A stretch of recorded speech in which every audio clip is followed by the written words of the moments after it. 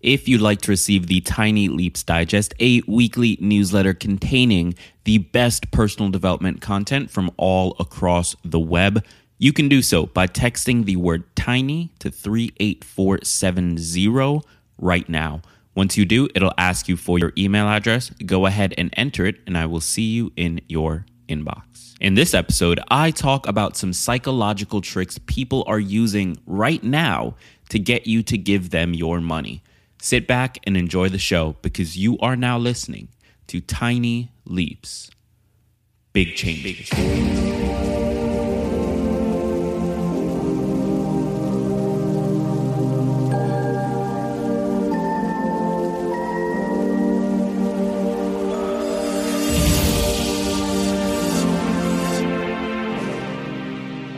Today's song is Ark by Shipwreck and Zookeepers, and I love the song for a few reasons.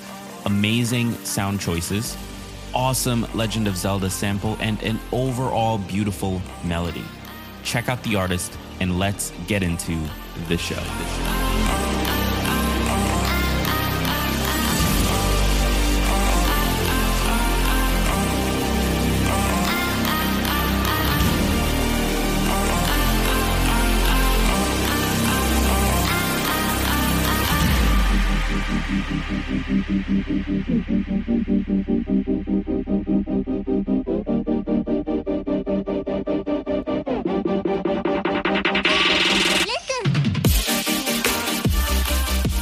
Welcome to another episode of Tiny Leaps, Big Changes, where I share simple strategies you can use to get more out of your life. My name is Greg Clunis, and I've always been fascinated by psychology and decision-making. Part of the reason I started this podcast was to have an excuse to read more articles and books on the subject and to really try to understand why people do what they do. Back when I was 11 years old, I thought I was going to grow up to be a psychologist. In fact, one of my first business ideas when I was 13 was a website for teenagers to anonymously speak with a therapist about the things they were struggling with. The brain, decision-making, and why we do what we do has always been interesting to me, and that's what marketing is all about. At its best, it's a process of appealing to your psychology in order to influence you to do something you wouldn't normally do. Here's the crazy thing. Most people don't know much about marketing, and they don't really care about it. In fact, unless you are actively involved in it, you have probably never really thought about it at all. But it's being done to you all the time, especially in a consumer-driven society like the United States. Everywhere you look and turn, someone is trying to influence you to give them your money. It's a big part of why most of us spend far more than we earn and end up in debt. So in today's episode, I want to spend a little time talking about this. I can't go super in-depth in this one episode, but if you like this, I encourage you to reach out on Twitter at Greg Clunis or via my website, www.gregclunis.com, and let me know. All right. So we know that we are always experiencing the effects of marketing, but what can we do about it?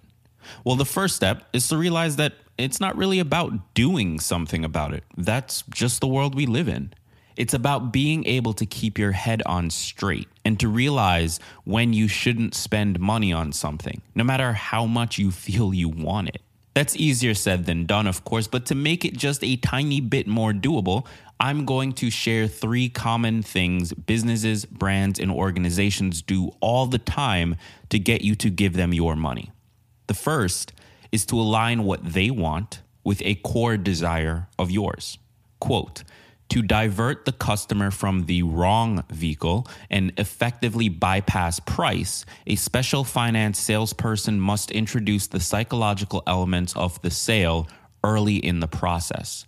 One effective method that I recommend is to show the customer the merits of establishing or reestablishing a positive credit score. To be effective, you have to build the vision of an easier life for them with good credit and then get their buy-in. End quote. This was from the Auto Dealer Monthly website, and it's meant to be advice to help finance salespeople sell more of the cars they want. So what's going on here? Well, When you go to buy a new car, you will likely first look at what would be considered your dream car. Very quickly, though, you may realize that you can't afford it and your credit and income just aren't good enough to get it through financing. From there, now that your bubble has been popped, you'll start to look at other cars based on price. The logical side of you is trying to find something you can comfortably afford, and the emotional side of you is trying to find something you're happy with. Using these two sides, you will look for a car that lands at a perfect balance between the two. Now, here comes the finance salesperson, and their job is to get you to look at cars that are cheaper than your dream car, but a little outside of your comfort zone. They do this because it means they can get a larger financing deal, which means a bigger commission. So, using the technique given in that quote, a salesperson would explain the benefits of taking a slightly larger financing deal. They'd talk about how it would help your credit. They'd talk about how an improved credit score could help you get that dream car in the future. Basically, they take everything you want for your life and explain how the car they recommend will help you get it. This appeals more to your emotional side than your logical side. And that's why you may start to feel a little anxious or uncomfortable, but the perceived benefits of that dream outweigh those feelings and you decide to go with their choice. The second technique that is commonly used is called priming. Okay, this is sort of a longer quote, so bear with me a little bit. Quote, "Psychology Today gives the example of two groups of people reading the word yellow followed by either sky or banana. Because people have a semantic association between the fruit and its color, the yellow banana group will recognize the word banana faster than the yellow sky group recognizes sky." In a study by Naomi Mandel and Eric J. Johnson, researchers manipulated the background design of a website to see if it would affect consumers' product choices. Participants were asked to choose between two products in one category, like a Toyota versus a Lexus. According to Psychology Today, they found that visitors who had been primed on money, i.e., the website's background was green with pennies on it, looked at price information longer than those who had been primed on safety. Similarly, consumers who had been primed on comfort looked at comfort information longer than those primed on money. End quote. Priming is simply the process of setting you up to focus on certain things once you've been given a specific stimulus. In the example above, if you read the word yellow, you'd immediately start to think of bananas. If you saw a background with money on it, you'd spend more time focusing on the cost of something. So what does this mean for you? Well, it's an interesting effect that can be used in a variety of situations. In marketing, brands often use a technique called associative priming to connect two disconnected ideas in your mind. For example, if I say the word Nike, you likely think just do it. If I say McDonald's, you think I'm loving it. If I say tiny leaps, you think big changes. All right, unfortunately, that last one isn't exactly on the same level, but the concept is there. Now, you might be thinking, how does this affect whether or not I spend my money? Well, it's really simple, actually. Part of the reason Uber is able to get away with surge pricing is because we've been conditioned to think about convenience rather than about price. Sure, legally they have to tell you the price will be higher, but even though we logically know that, a large percentage of us, myself included, will focus more on the convenience factor rather than the price increase. When you go on a website to buy something and they tell you that you can get free shipping if you buy just a little bit more, they're making you focus on the free shipping rather than the fact that you will probably end up spending more than if you had just paid for shipping. It's actually done all the time, and it works incredibly well because it allows businesses and brands to control which factors you focus on. And finally, let's look at social proof. Quote, "Social proof is the theory that people will adopt the beliefs or actions of a group of people they like or trust. In other words, it's the Me Too effect. Think of this like an awkward middle school dance. Few people want to be the first one on the dance floor, but once a few people are there, everyone else wants to join." End quote. Social proof is probably the most commonly used of each of these. Those reviews at the bottom of an Amazon listing. That's social proof. The number of followers a company's Instagram account has. That's social proof.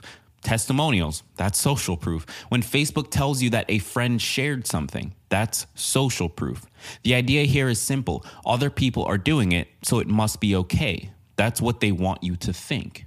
When I tell you that this show has been listened to 250,000 plus times, I'm giving you social proof and planting an idea in your mind that this show must be worthwhile because so many other people have listened to it. Social proof is used nearly everywhere, and I don't know a single company that doesn't use it. In fact, even churches use social proof. You know the point when baskets start to be passed around for donations?